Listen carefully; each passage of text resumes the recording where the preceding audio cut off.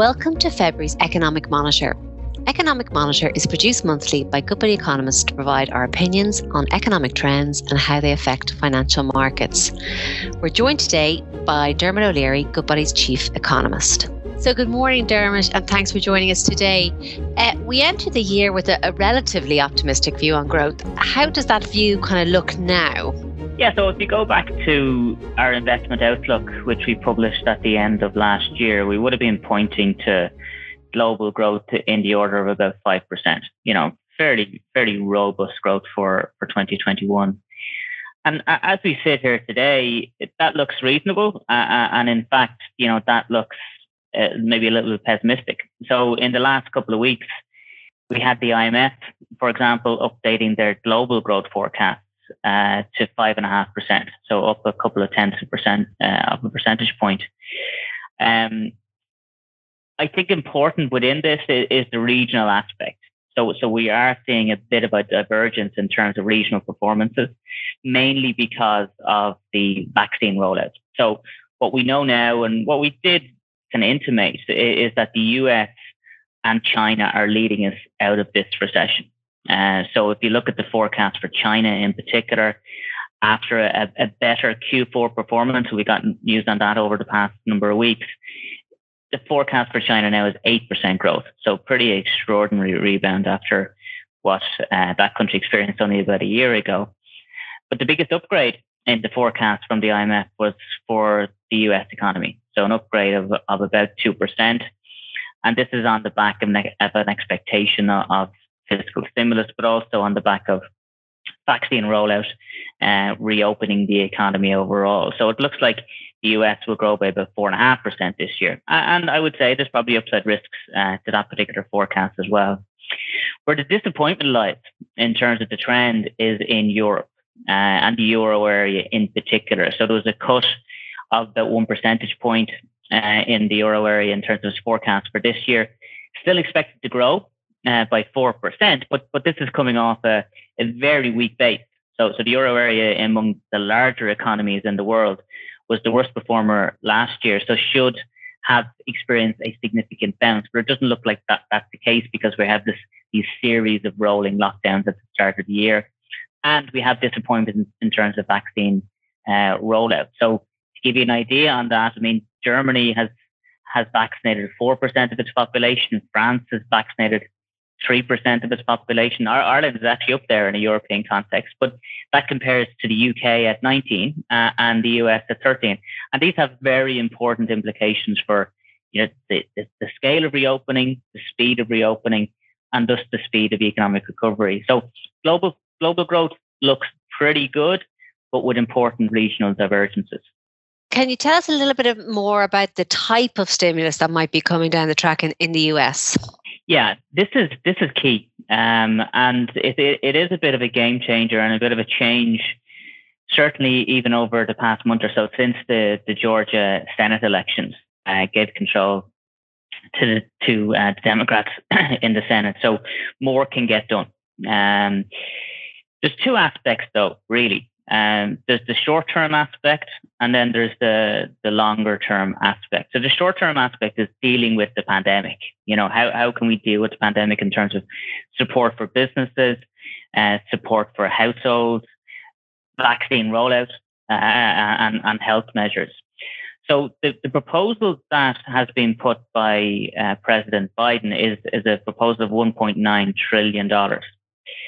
It's not likely that full package will be ratified in the Senate, but it's increasingly likely that a very large fiscal package, possibly and probably over $1 trillion, maybe 1.3, $1.4 trillion, that will include, checks for households, that will include support for businesses and support for the health system overall. But that's not all. Is the thing. So that is the first aspect of it, which is huge on its own right. But there's a second iteration to this that may come later on in the year, and that's called the Build Back Better plan from the president. And these are more longer-term policy goals that he wants to achieve, such as the environmental agenda, such as improved infrastructure, etc. Some of that will have to be paid by tax cuts, but we're possibly talking another 3 or 4 trillion US dollars. And to put that in some sort of context for people, in 2019, total government spending in the US was about 4 trillion. So we're potentially talking up to $6 trillion in the space of a year in terms of extra spending.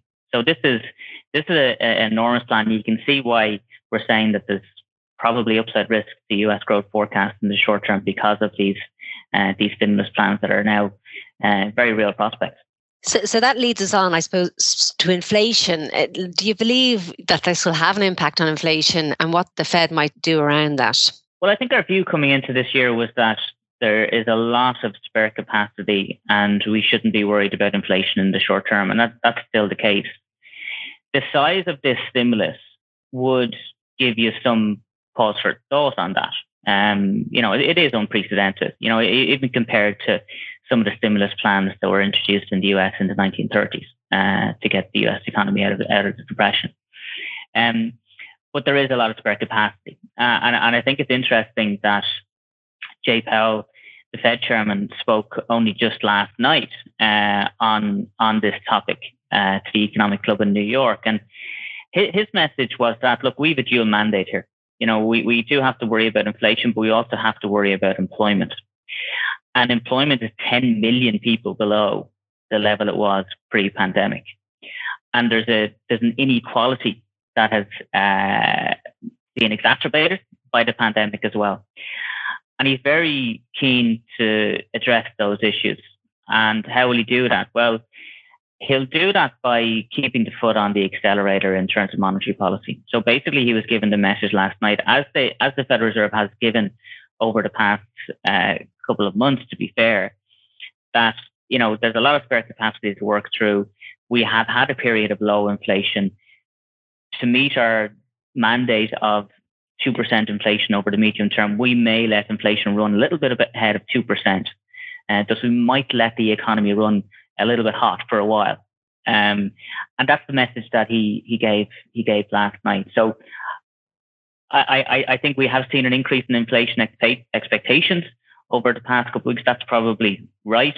But for the time being, in terms of policy, we still think that we will have loose policy supporting financial markets for the foreseeable future. Well, thank you. And can I just come back to Europe for a minute? Obviously, it's been a disappointing start to the vaccine rollout, but sort of what's your outlook there, as we head into kind of Q2, Q3? I think the vaccination program will speed up.